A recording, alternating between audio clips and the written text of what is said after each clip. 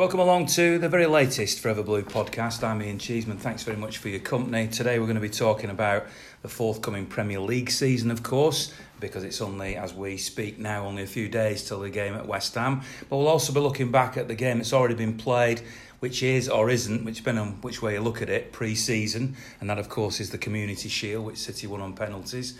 And we'll talk about one or two other subjects as well. I'd very much like to thank the new sponsor of the podcast, which is Charles Louis Homes and Mortgages, and they offer a wealth of experience in the property and finance market, helping people worldwide to buy, sell and finance land and property throughout the UK. David, who's the supporter who's come to me to help us with the podcast, is a City fan as well, by the way, so no shocking that. So if you want to find out more, then when I tweet out links to this, you will see all the ways that you can contact them. You can find them on www.charleslouis.co.uk, and they have a telephone number which is 0161 959 0166. They're friendly. Give them a call if you need any advice or you're going in that direction, and thanks for supporting us. So with me tonight are three people who are City fans, of course. We have a squad, the Forever Blue squad. Some of them at the moment are swanning themselves away, getting suntans and whatnot. But we like to vary things anyway. We've got Emily, who's a regular member of the squad. You all right, Emily? Really good, thanks, yeah. And you have been topping up your tan recently, yeah. So. Jet setting. And we've also got two people who are not as familiar to you as listeners, though the first one of them, Dante, may well be familiar to you if you're a City fan, because he's an author, he's been around a long time. In fact, rather than me introduce him, you introduce yourself, Dante. Okay, so I'm Dante, friend. I'm 44 now, and been a City fan all my life. Been going since the mid-80s. Fourth generation Blue. My kids are fifth generation Blues now, and my dad was in the record crowd at 84,000 at Main Road. And going to South Stand. I'm one of the organisers of the 1894 group at the moment, and that's a lot of hard work. And just really kind of passionate about the atmosphere. And yeah, I've done a couple of books on City, and going back years ago, I was kind of involved with the. Well, I didn't agree with Francis Lee's running of the club at the time, and I think, obviously he came out and David Bernstein went in, and I think it was kind of the turnaround of the club at that time. So, yeah, bit of a rabble-rouser, but I could do with just like a few good years of good football and just calm down a bit, really, yeah. Couldn't we all? Yeah. And our fourth member of the team today is... I'm Andy. I've been a season ticket holder for over 20 years. Not quite got the story as Dante, but Blue since birth. Go to every game with my mum. And yeah, just love talking about City, really. The fact that you've got the Saab City shirt on, which people, when they imagine that, will take you to a certain era. Yeah. Does that tell me that was the era you started watching City? No, year I was born 82 this year. Right. So, year of birth, that's why I got it. Well, welcome along to Forever Blue. Let's start by talking about the Community Shield. Now, there are different aspects of that. The first one is ultimately City retaining the Community Shield, which they did on penalties, and your views on that game. So, who wants to start? I think it was a game as you'd expect. Two teams that I don't think are 100% yet. Both with players coming back, players not fully fit. Very much pre-season. It's always nice. People call it a trophy, but I don't think it can be classed as a major one. And yeah, I think we ran out of steam a little bit in the second half, and that's what let them back in it. Would you have said that before the game? Because obviously I talk to people on the vlog that I do, and one of the questions I was asking is, is this a serious game? Does it matter to you whether you win or not? And I could tell that occasionally people would hold back because they think, hang on a minute, if we lose this game, and I've said it's important, that's going to look stupid. Once the game had finished, then most of the people started saying, it's a big win, this, including Dante, by the way, who I spoke to outside Wembley. It's highly significant. I just wonder whether the psychology would have been different after the game. For me, it's a game I always enjoy winning. I think it is, it is classed as one of the big four, and I do enjoy it. But if we hadn't won, I wouldn't, be hitting panic buttons or anything. I think it is, at the end of the day, it's a pre-season game.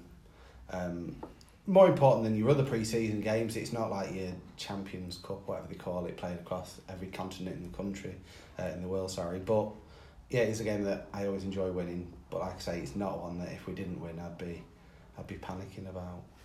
Yeah, well, I felt before the game, though, that it was an important game You to did win. say that, yeah. I think psychologically it's the first blow for us. Because I've seen their fans after the game and they're fed up that they've lost. You know, they can't... It's in denial again that we were the better team. We didn't lose, we drew.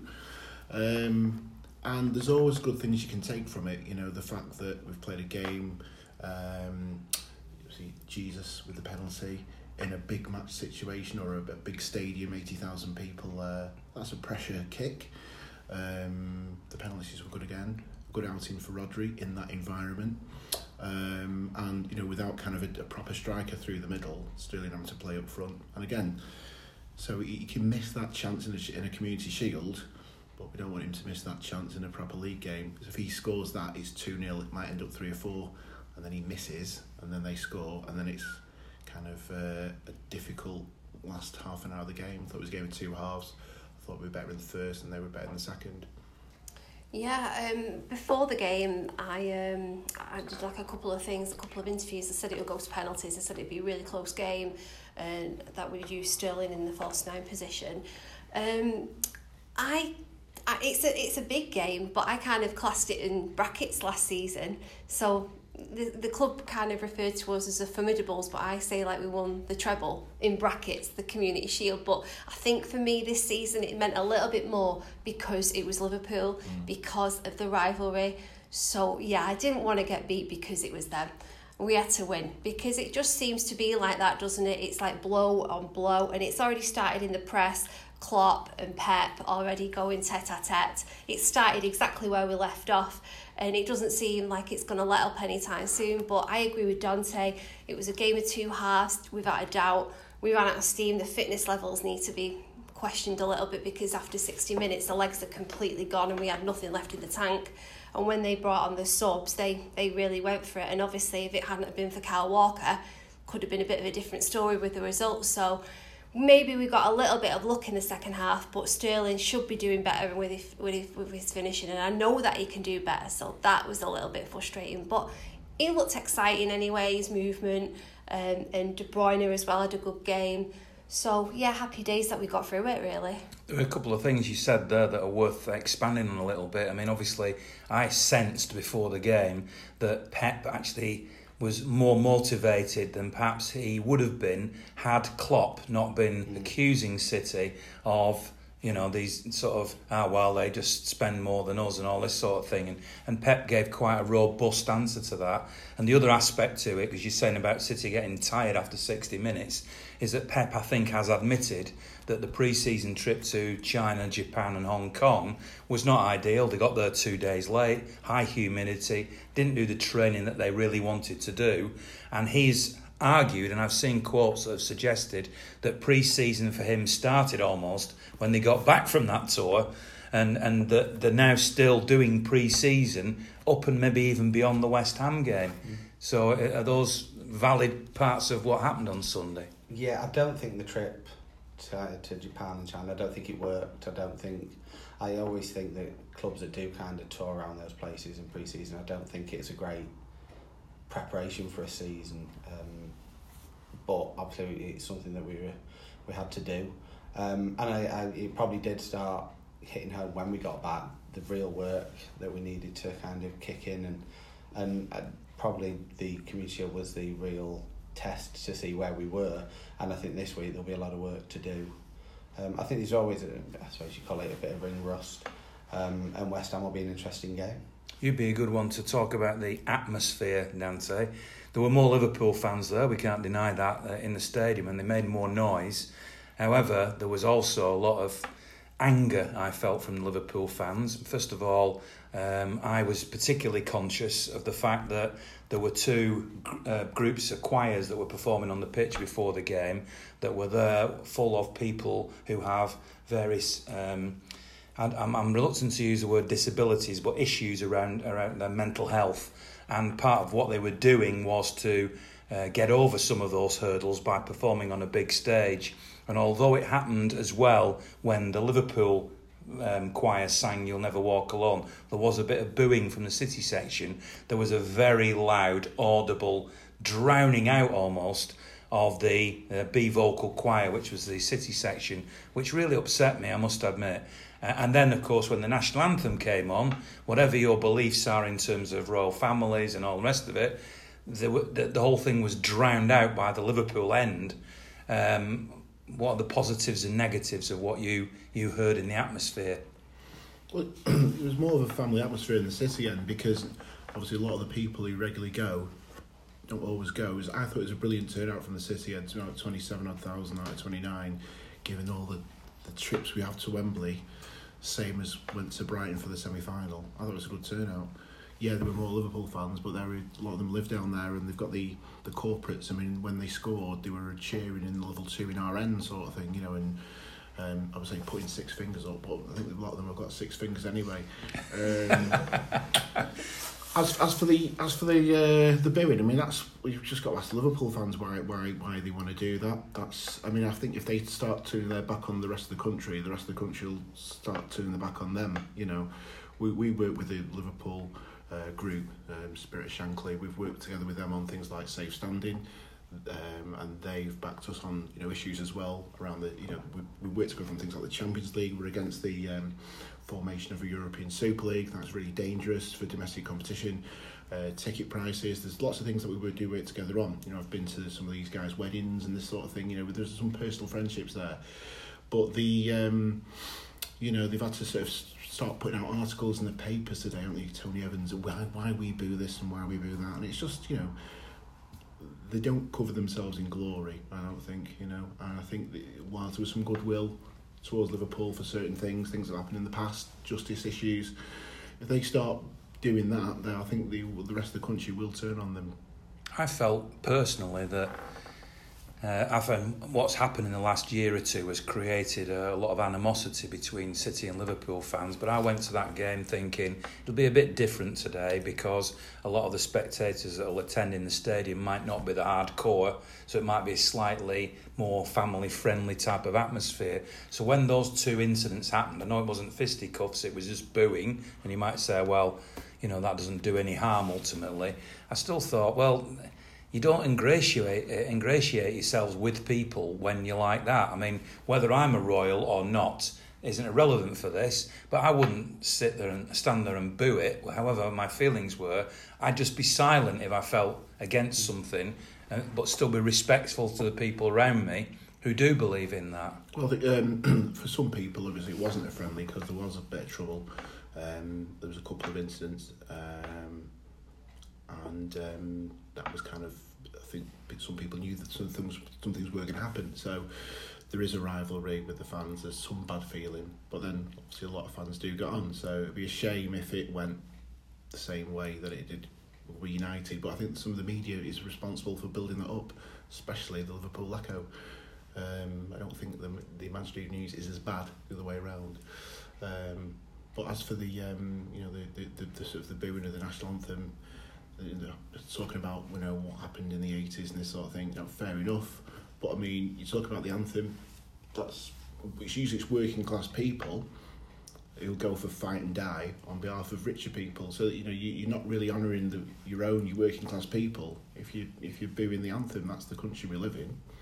So, you know, have a bit of respect, I think. Yeah, just further on from that as well, obviously I've seen the humongous launch today of The Athletic UK with all the journalists. I don't know if you've seen that, but it's a new thing about like a subscription. I don't want to give them too much publicity because they've really been milking it enough on socials today. So, but I did see that the write-up and one of their USPs, their selling points, was that we don't do clickbait, we do honest journalism.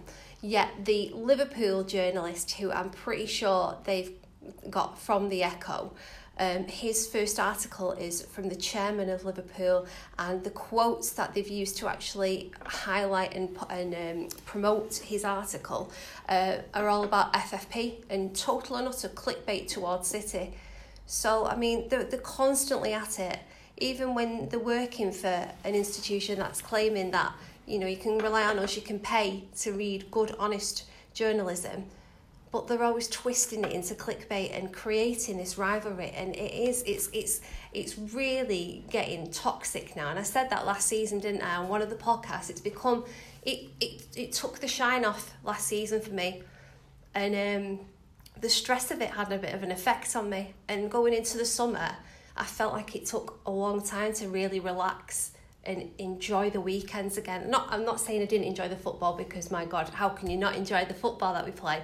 But the rivalry, and towards the end of it, because it was so nerve-wracking, so tense, so close, and it was constantly bitterness, and every time you went on a social network, they were there giving it the big ones. I'm not saying we didn't, but it just got to a point where, for me, it took away from the enjoyment of it, and that isn't really what football is about, and that's not really what I want.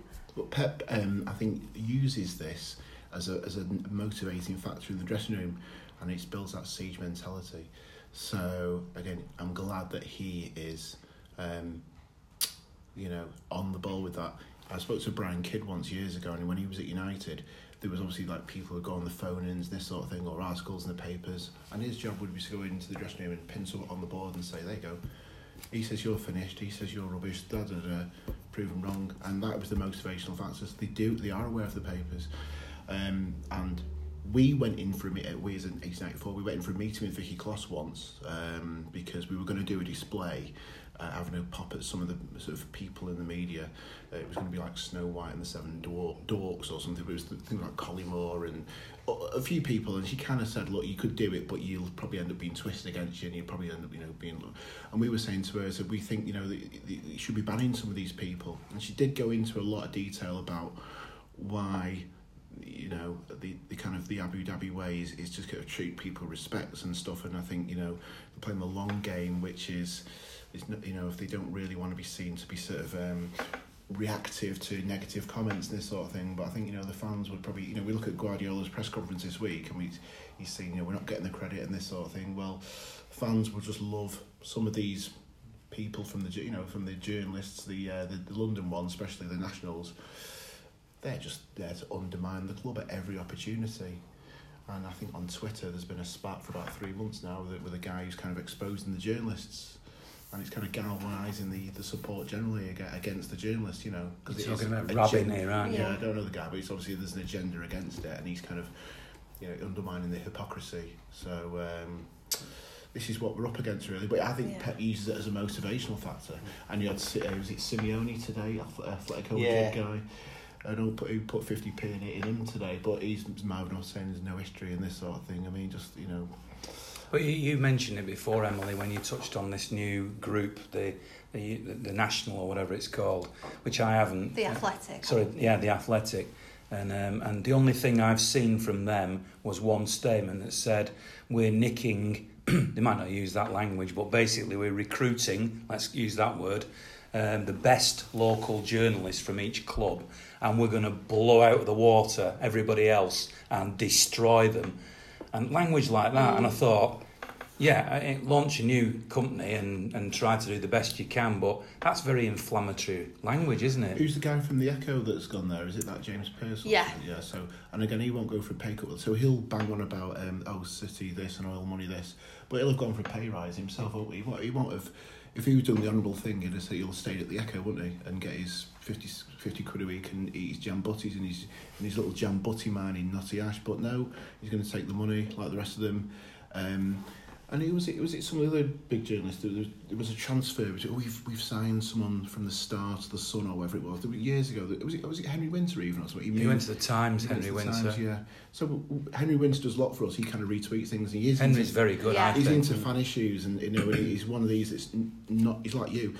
He's not been fast-tracked like an ex-player and someone goes to his column. He's actually learnt his trade, and he's passionate about football, and he's done things that, waiting outside dressing rooms, got a report, wait to speak to somebody.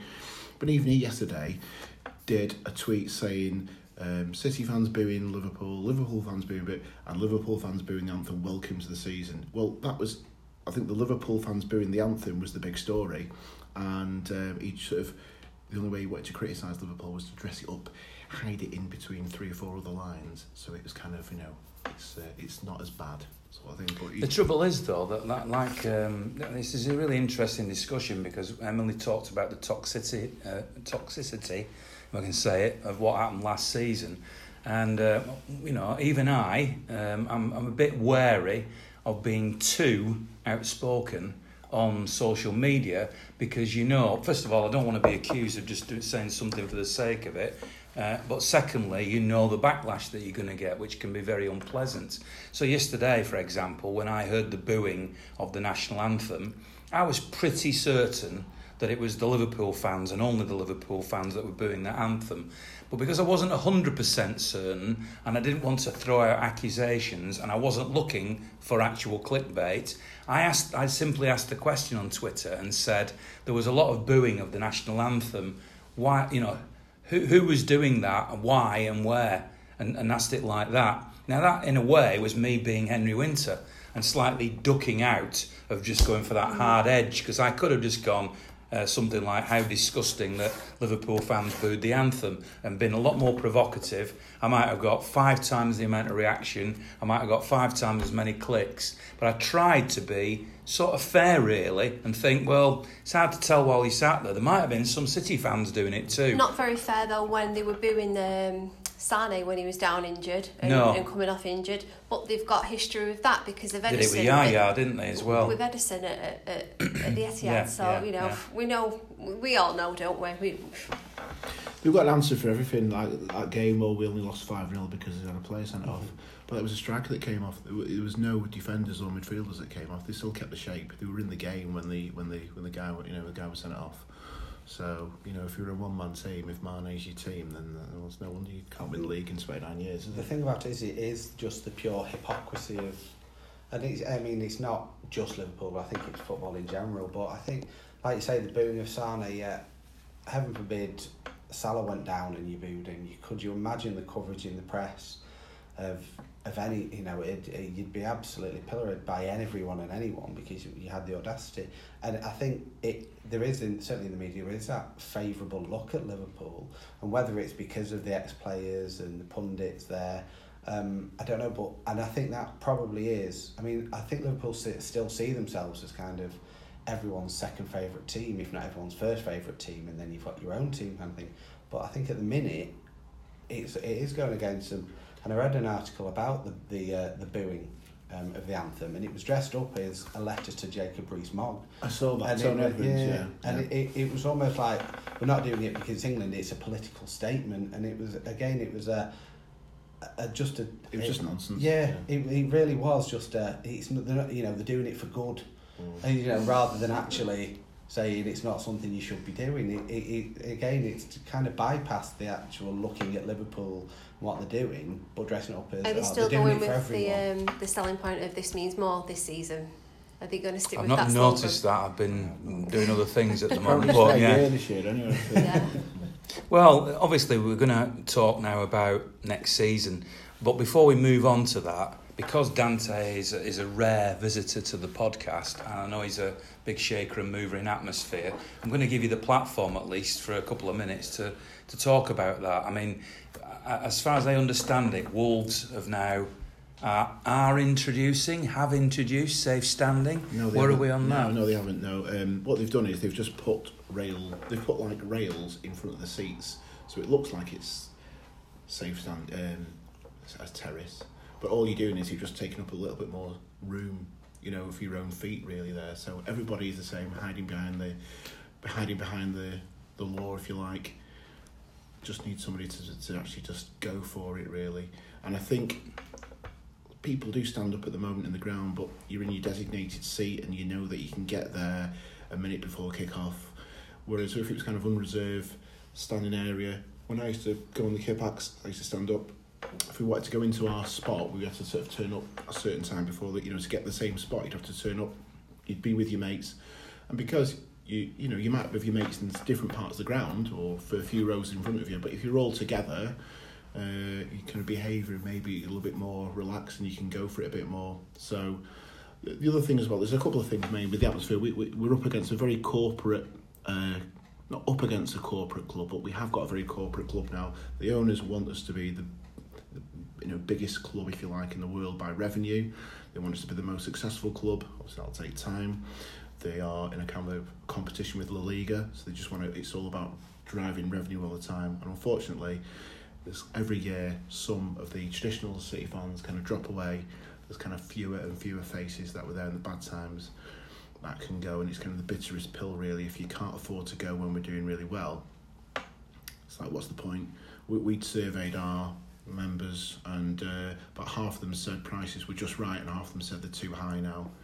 And we tried to put out a statement to convey that, and a lot of people then were saying, the prices are so far too high and you should be hammering the club and this sort of thing. So the difficulty is now, I think, for the club, we fed that back in and said, you need to understand, if you're going to ramp up the prices, it doesn't matter who's on the pitch, people won't be able to, they can't afford to go, and that affects the atmosphere.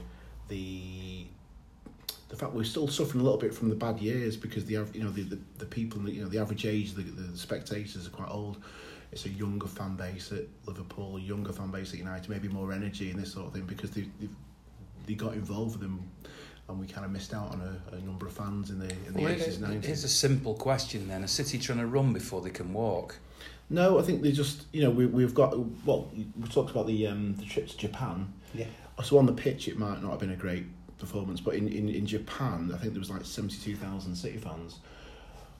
I mean, were there? Because I watched that game on the TV, and the vast majority of the people in the Japan game were wearing Yokohama shirts. Oh, okay, yeah. So that, I never saw big sections of City fans. I saw little enclaves, and I've been on the previous. I know it wasn't in Japan and China, but I've been on the previous 2 pre-seasons. I didn't go on this one.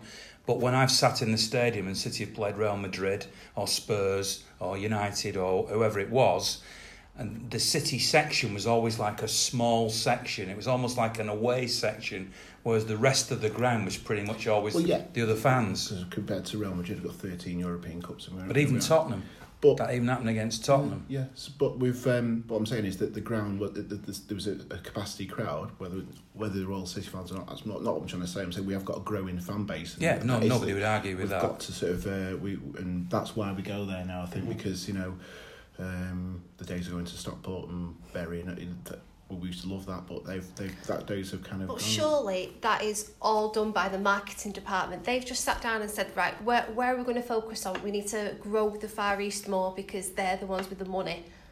Surely, looking from a cynical or business perspective, somebody in the marketing team have just sat down and said, right, because we go to America as well, don't we? We'll go over there, we'll make a mint selling shirts, we'll promote the club, we'll grow it, like I say. They've been a couple of times, haven't they, and they played in that international champions, which a lot of the big clubs are playing this year, aren't they? And we've done the other thing, whether it's to do with the Chinese influence in the club now. Again, they're probably looking at other areas of the world, aren't they? India and stuff, where there's a market they want to tap into and kind of firm up the support there. Are they focusing too much? Oh, sorry, I'm asking the question. Effectively, what you're coming to is still the same as what I'm saying. Are they running before they walk? No, because come in again in a second, Emily, but let me get to where I want to get to in this, because you're talking about atmosphere, you're talking about, and we all want the stadium to be full at every home game. The club is putting a lot of effort into courting the Japanese, Chinese and American fans. Great, and we all want them to buy into and buy shirts and go online, subscribe to the new app. I get all that, but they're not going to fill the stadium on a Tuesday night against Fulham, are they? That's what I was going to say. No, they're neglecting the local fans. Anyone will tell you that, and they've said that for years and years and years, and it's the traditional fans that will go thick and thin, and but I think the club also know that, and they're making that decision to say, well, if we can fill it with people who are going to buy a bag full of stuff as well, then that's what they're looking at the moment. So you're confident that the sort of general direction is right and going at the right pace? No, I didn't say that. I'm saying is I know that, for example, if you spoke to Soriano or whoever it is who's making the Omar Barada and these people, they are driven by what the bottom line is on the transfer thing, and if me or you can't afford to go anymore, we're that's it. They don't care. It's really someone else feels the state. It comes down to numbers on a spreadsheet at the end of the day, and that's what they're focusing on. They're focusing on the bottom line and revenue, and ultimately it's the local and the hardcore element that are suffering, and that hardcore element from Division 2, like Dante says, they keep just dropping off because the affordability factor comes in, they're putting the prices up, and they're just alienating local fans. I'm all for like the worldwide fans. I love it because people talk to me from everywhere in the world, and it's amazing. But don't neglect your hardcore fans. Because some of the things they do then. So, for example, like 115 and 116, 117, some of those areas which are designated kind of like more the vocal areas and this sort of thing. If somebody then doesn't return the tickets, so can't go to the game, and they want to sell them back through the club and this sort of thing, we've tried to get tickets and allocate them to people who might be involved with singing and this sort of thing. We find that these, handful of seats, even in those areas, are going to be resold through packages, Thomas Cook and this sort of thing. So you've got, and we'll have it, some guy from wherever, clearly his first game at the ground, this sort of thing, doesn't know any of the songs, and some of the songs, they're not carrying because you've got a mix of people in there. So just from our history thing was, we had a load of people that was going to go into that area. They then brought up to tier 3, so a lot of people went into that area because it was cheaper, and there was really nobody. Only 9 people came from 110, 111, so we didn't really affect anything on that side. It was just the acoustics of the ground, the way it is. It's still an athletic stadium. They could transform it immediately. We put loads of ideas to them. They don't really want to do it, so we just have to sort of go with what we've got, really. But there is still plenty of passion with it. There's a lot of City fans, and some of those, the running was fantastic. The Spurs game, the 4-3 game, amazing. The Leicester game, some of those, Liverpool game as well. There was some fun. When the whole stadium does get up, it can be a really good atmosphere. So a quick question before we move on to previewing it, and I'm a bit conscious of the fact that Andy's been left out of this a little bit. Don't worry. So one quick question to you before we move on. We've already discussed on the pod about the new system for points and away tickets and all the rest of it. So people who go to away games don't get points anymore, and there's now obviously a section of tickets that are on sale to people between 18 and 25 who don't necessarily have anything. From your point of view, you can speak personally or you can speak it as you feel fit to represent the group, but is that something you approve of, the new system? Yeah, so I'm going to speak personally because we've only we weren't part of any of the discussions, didn't have any background to it whatsoever. The first time we got any detail was the same as everybody else when it was put out publicly the other week. So I can only give a personal view, and I don't go to every away game as well. I actually fell behind with points because I've got a family, and sometimes there'd be like somebody who's not going, who's got a lot of points, I'd be able to get in and get a ticket through them and this sort of thing. And I think this is all down to maybe a handful of people who have earned their place, who've queued up outside the ground in the old days overnight for tickets. They've got up to a high points total. If they can't go to a game, they might pass it on to a family member or something like that. I don't think that it was the number one priority for people to look at. That's not a criticism of people who've made that decision, because they've been asked to do something and they feel it's the right thing for them to do. And it wasn't an easy decision, but I just wonder if it was the number one priority that had to be done. I think 14 games went to general sale, so you go to Newcastle on a Wednesday night, you go to Southampton over Christmas, you can build your points, so you can close the gap and become one of the top people points wise through making the effort. I think if somebody's got I know West Ham only sold out of 14,000 points, so you don't have to go to every single game to get to that game. I think there was people who were on 23,000 who didn't get one for Bournemouth, who had got one the year before and the year before that. And if you're that person who misses out and somebody else has, got 3,000 points and has got a ticket before you're going to feel very, very aggrieved about it. And also, if you're 24, you might get tickets this year. When you get next year, then you're snookered again, aren't you? So I don't think it was the priority. I think season ticket prices are a priority, match day tickets are a priority, membership cards are a priority, and also there seems to be a lot of changes all at the same time, the spot checks and so on. I personally think it could have been communicated better as well. All right, well, let's draw a line under it there now, and let's be full of optimism, I assume you're going to be, for the season. I'm going to start with Andy because he's not had a chance to speak. Here we are now on the eve of the new season. West Ham away. How are you feeling? What's going to happen? Is City going to top what they did last year? Yes, I think we will. I think we'll keep pushing. I think Guardiola, every season, he's seen what's gone on previously and built on it. Obviously, we went down in points last season, but I think performances, the way we managed games and control games was different and better.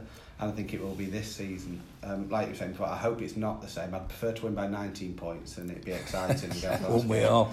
I think everyone I've spoken to, the season ticket holder, has said it's a first close season where I'm just glad there's no football because it's just needed the break. But I think we will. I think we'll do well and we'll keep building. I think we've spent on a position that we needed to spend. And yeah, I can see us. Don't get me wrong. I don't think we'll go unbeaten. I don't necessarily think we'll win the same trophies that we've won, but I think we'll push it. I think we'll win the league, and I'm very optimistic. I think we'll give all the other trophies a good go. So if City win the league, which you're saying they will, but they don't win all the other trophies, which you've also put forward, that leaves the Champions League as the one that City haven't won yet. If City don't win the Champions League and the rest of it is as you predicted, does that mean City have gone downhill? No, and I'm not saying we won't win the FA Cup or the Carling Cup. I just don't think that it's a guarantee. But for me, the Champions League, it'd be great, but at the end of the day, it's a cup competition, and every cup competition requires luck. And if on that one day someone gets injured, the ball doesn't cross the line, the referee makes a mistake, you can go out. Which is why I think consistency is key, which is why I think we will win the league. I think we are by far the most consistent team, and we just need to make sure we've got the luck in the cups to kind of go on and win it. So now that we're here, where we are, and you said you were quite thankful for a break, Are you now excited at this point? Can you not wait for it to happen, or is still a bit of you thinking, wouldn't matter to me if it was another couple of 3 weeks away? No, I'm excited. I can't wait. I'm ready for the West Ham game early morning. Got the kids out of the house so I can sit and watch it and enjoy it. And then, can't wait to get back to the Etihad and kind of settle back into it and hit the season running, hopefully. How do you feel then, after your toxic season last year? Yeah, I feel ready now. I wouldn't have felt different if they would have won yesterday. No, I do feel excited and I do feel optimistic. I just hope it isn't as close as it was last year.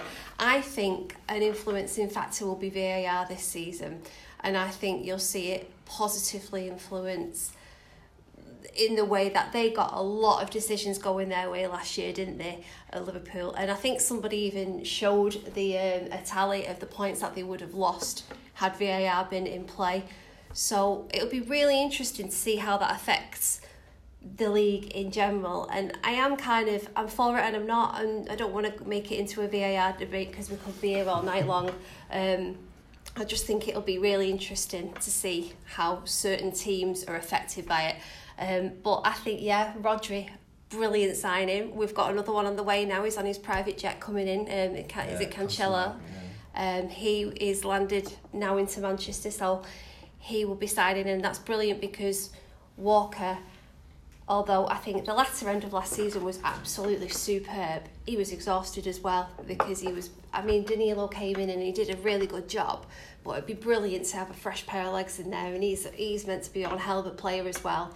So be interesting to see how that plays out. My only little niggle is obviously we haven't got Vincent. So we haven't got that presence that he brings, and he was so solid as a defender and as a leader as well. How that could potentially affect us, and will we be a little bit light at the back? But I've heard rumours that obviously maybe Kyle might slot into central defence, or even Fernandinho.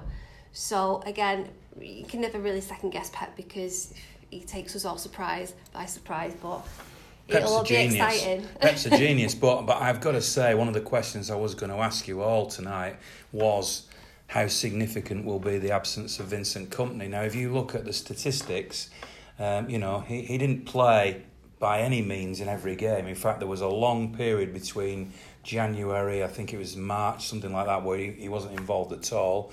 But towards the end, he played in all the big games. And anybody that's seen the speeches that have been transmitted and anybody that's followed his career, which we all have done for the last 10 years, knows that it's not always just about what he did on the pitch, but it's the part he played off the pitch. And I've got to declare that I think he's going to be a huge loss. Now, when City were being linked with Bonucci or, another centre-back like that, and I accept what you're saying about potentially Kyle Walker or Fernandinho or some other solution, but when Bonucci was being mentioned, I'm not saying Bonucci is the be-all and end-all or that I'm even an expert on Bonucci, but it felt like one of those big personality leader-type characters was what we needed, and I am very concerned.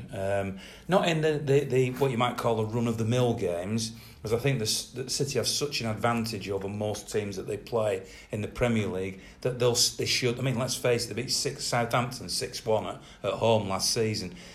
From memory, I can't remember if Vinny played in that game or not, but it might not have actually mattered.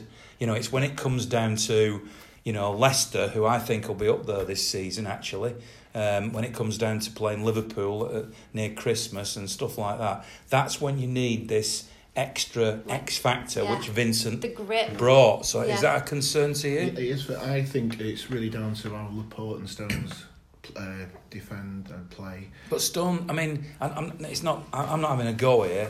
I've got to play devil's advocate but Stones hasn't got that personality, and in fact Laporte hasn't got that personality. No. Both of them are quite quiet, really, aren't they?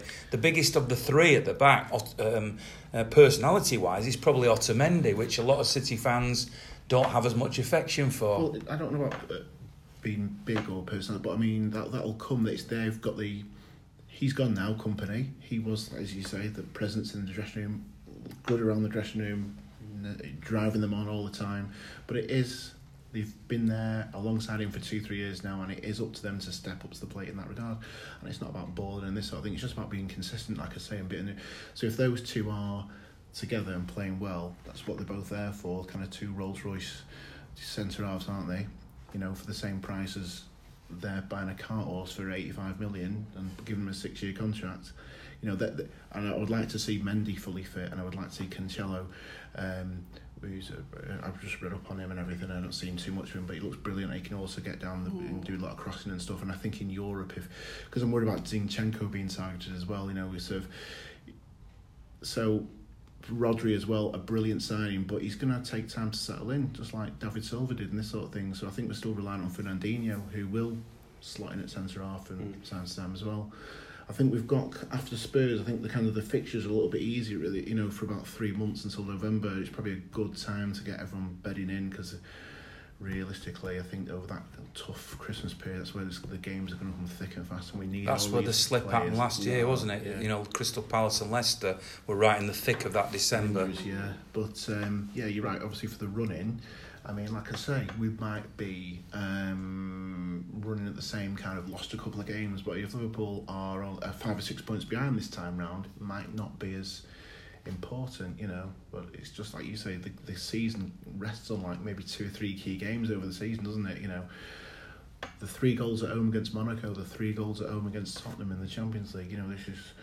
We need a Vincent Kompany performance from Aymeric Laporte and John Stones in these big games, don't we? I think Vincent will be missed so much more off the pitch than on the pitch, because we did go through mass parts of the season with injuries and for various reasons, and don't get me wrong, when you read the team sheet and Kompany was on it, you kind of went, I'm sorry, and you kind of relaxed into it. But I think maybe without him there on the pitch, people will step up. But then, like you say, you see the speeches off the pitch, and when we'd come back at half time and they'd say it was what Kompany said. I think that's what we need, someone to step up, and I don't know who that will be. They still know who's going to be captain next season, but I think that's what we're kind of going to miss, and we need someone to step up, and someone that's going to stand up in the dressing room and have that word with the players. Is Zinchenko a concern? Because you mentioned Mendy and everything, and he's getting close, and actually what people forget is that he actually played quite a lot of games at the beginning of last season. we forget that because towards the end of the season he was invisible. He got injured again, and Zinchenko made that role his own. Delph actually played quite a few games early on in the season as well when Mendy was injured, not available, in those early games. But again, I came away from Wembley with people whispering in my ear, Zinchenko's vulnerable. I mean, he was up against Salah, to be fair. Who's in front of him as well? A defender will be in front of you normally, a midfielder, or and we've got attacking players like Sterling, and so that's why him and Angelino are obviously very young, and that's why I don't think City won't push Danilo out the door. If he goes, he goes. But I mean, if we can get the guy in from Juventus and keep Danilo, maybe that'd be absolutely brilliant.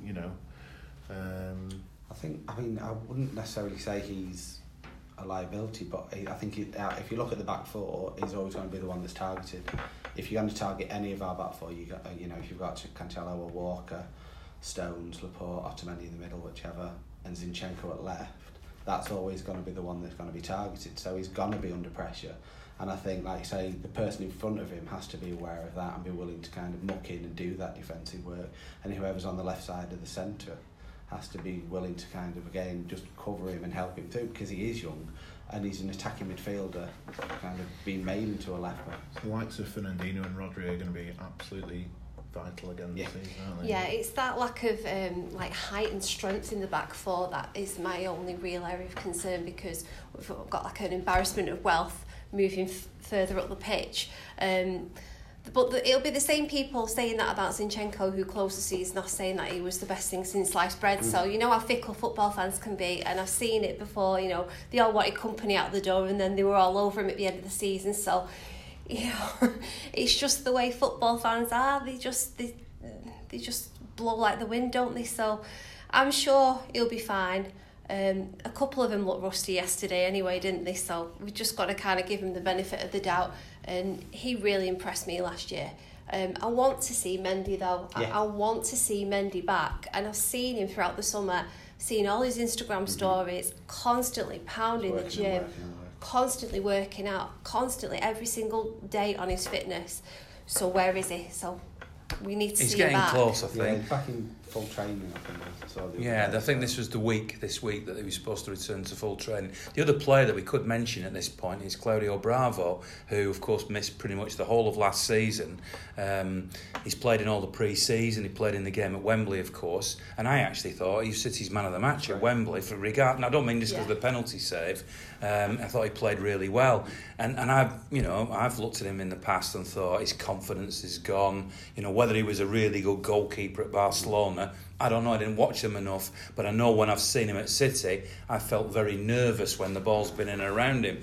I didn't feel like that at all at Wembley, so I wonder this season if actually Claudio Bravo could seriously push Ederson. I don't know about that, but I feel like a lot more confident in him than I used to be, especially after that League Cup win last year. It was kind of a bit of a turning point for him. He became a hero for the fans, and then he knows the fans have given him support again. So whereas if Ederson gets an injury, it's not quite the fear. Yeah, when his name's on TV, I think we're finally seeing the keeper we thought we'd signed, and maybe it has just taken him that long. Maybe the injury's given him kind of time out to settle and really settle into the area. But I think he looked great yesterday. I think his play out from the back looked assured rather than nervous, and he was making the right choices, which many times he's not done. And they were still, running him, closing the space down and stuff, weren't they? Remember his debut? Yeah, very much so. At that time, and he nearly gave a goal away. So, your heart's not in your mouth. We had the same thing though with Willy Caballero at Wembley. Obviously, when he started, everybody was like, "Oh, what's he thinking?" But obviously, he stayed loyal and he came good, didn't he? So it was exactly the same yesterday. I've seen so many people slagging Bravo off, and I just think it's so unwarranted. He did an excellent job for us yesterday, but Ederson is the one moving forward, definitely. Where does Phil Foden's season go from here? Because if everybody's going to be fit again, so you've got Kevin De Bruyne who missed chunks of last season fit, and obviously it's possible that players could get injured. We fingers crossed that they don't.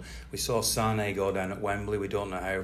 I don't, at this point anyway, know how serious that is. But with Sterling, with Sané, with Riyad Mahrez, Kevin De Bruyne, the two Silvers, Gundogan, Foden's trying to break into that group.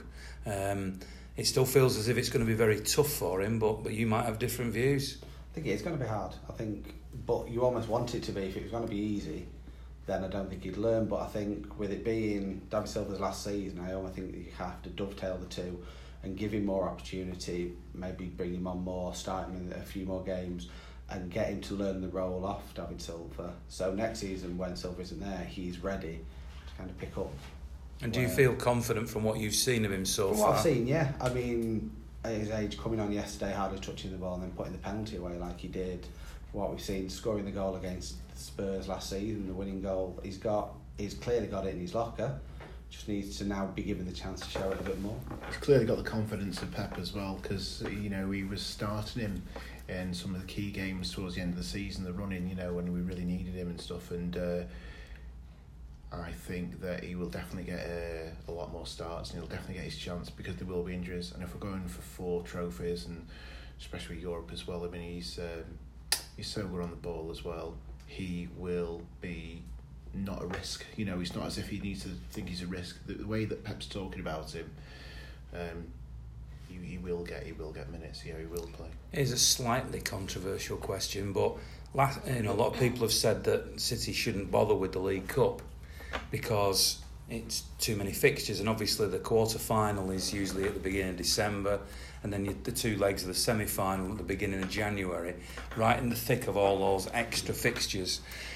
Would you be happy? No team that Pep puts out is going to go out there to try to lose, and he did pick teams that, whilst they were strong sides, weren't necessarily what would be regarded as the strongest 11.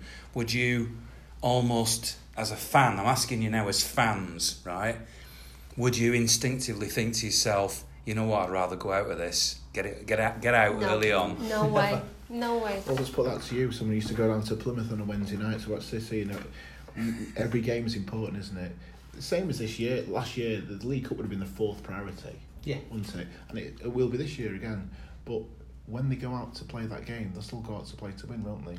So perfect time to kind of use the squad that we're always told we've got the best squad in the league. Well, let's use them in the hour. And I get all that, right? And so I'm not attacking you, but I'm saying somewhere in your soul, just as a fan, and if the answer's no, then the answer's no, because Dante's winding me up now, because he knows that Torquay away on a Wednesday night when they drew 0-0 and it was an appalling game, I made massive sacrifices personally to make sure I was still there because it mattered to me.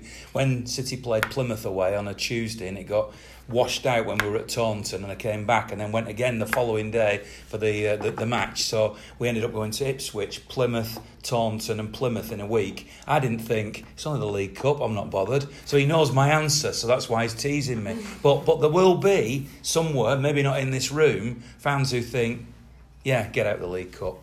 But you're not buying into that. No, I buy into the whole winning's a habit, and I think if you're going to win, then you go out and you try to win every game, and I don't think Pep would allow it. And for me, so not even secretly. No, I quite like the League Cup anyway. I quite like it as a competition. Yeah, it's not a priority. If that's all we won, I wouldn't be. I wouldn't. It's not Alex Ferguson, is he? He's going to take all competitions that he plays in very seriously, and that is exactly why he's got the squad that he's got, because then he rotates and then he tinkers about, and that's when the players get the extra game time. I mean, we're looking at Gundogan now, who is coming out and he's saying that he's going to sign his contract, but look at the players that we've got. We just signed Rodri, so he obviously feels comfortable in that rotation that we have. So like Foden, he does as well. They know that it's a team game and they're there as a squad to play the part as and when in all competitions, and that's when they do play the part, because it's not about individuals. And you could talk about Sane and all the saga throughout the summer there. He might not have the right mentality. He might be too young and naive to understand the bigger picture, but we want the players there who do get it, and that's what we've got. Some of those big players might need game time at certain points of the season as well. The Mendy's, they come back, and Angelino, we brought him back, obviously went to PSV, but I remember him playing in some of these League Cup games and doing well. And remember Pep's first season, we won the first 10 games, then we played United away, and he played a weakened team, didn't he? We were surprised at the lineup and we got beat. And all of a sudden, then it was a bit of like, why are we throwing away a chance to win it? And then they won the League Cup, and it's like, well, they've only won it because we've thrown that game. And so Pep really is now, well, we want to win every single competition that we've gone into. So he damned if he does, and he damned if he doesn't. I think he just has to sort of pick the most suitable squad for that game and trying to win every single game that he can. Is Champions League now City's number one priority? I don't know, is the honest answer. Is it yours? No, I always want to win the Premier League, like I said before. The But Premier League you've shows heard Liverpool consistency. fans, the champions of Europe with proper champions. There's not a bit of you that thinks, I want to win this Champions League. Yeah, there's always going to be a bit. I'd love to win it just so when these come about and you've never won it, we can finally say, yeah, we have. But I think Premier League shows consistency, 38 games, and that's the true metal of the team. But yeah, of course, I want to win the Champions. Yeah, for the club and for Pep, that will be what they want this season. But not for Emily. But not for me. No. But I'm just being honest. I always am, and the Premier League is where it's like I agree that it kind of made a mockery of the Champions League final in the fact that it's called the Champions League, but then Spurs and Liverpool haven't won their league for how many years? And it's not as many games, it's not as big as a test. And I just don't think, I mean, everybody looks at it as the be-all and end-all, but for me, the Premier League, it's a much tougher win. And it's the one they all want to win. They can say what they want, but that's the one they all want to win, and it's the one I want to win. 5 words: Istanbul, we are coming. I want to win the Premier League. I do want to win the Premier League again. That is the bread and butter. I think we do need to win the Champions League at some point in the next, as soon as possible under Pep. Hopefully, I think the club needs it for the profile. I think we all want to win the Premier League first, but I think we are judged now on the Champions League. So we do need to win it, but we've been so unlucky with the Champions League with some of those decisions and the VAR and this sort of thing. We've been unlucky. I think Rodri and Cancelo, those sort of great players who can keep possession, and they've played regularly 7 or 8 games last season in the Champions League as well. Good players.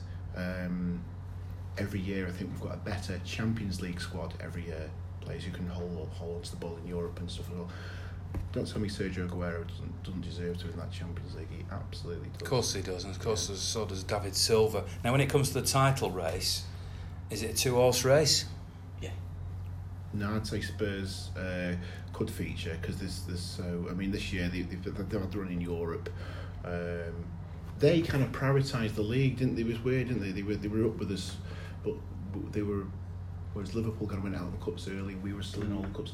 They lost a few games, so they were still in there. They were prioritising 2 cups, weren't they, Spurs, 2 competitions. Yeah, I think Spurs could be in and around it as well. You not think that Pochettino, given what's happening at Real Madrid, and Zinedine Zidane's gone back in there, but the volatile nature of that we could see Pochettino leave halfway through this season and go to Real Madrid? Hopefully.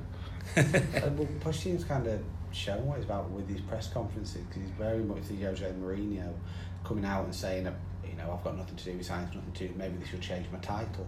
And I think that could then explode at Spurs if they don't do well, if they start losing games, if they go out of competitions, that could go anywhere. I think that could be quite volatile. Well, we play them second game. And if we beat them all, hopefully we do win 5 or 6, and I think anything like that, you could start to see cracks starting to appear.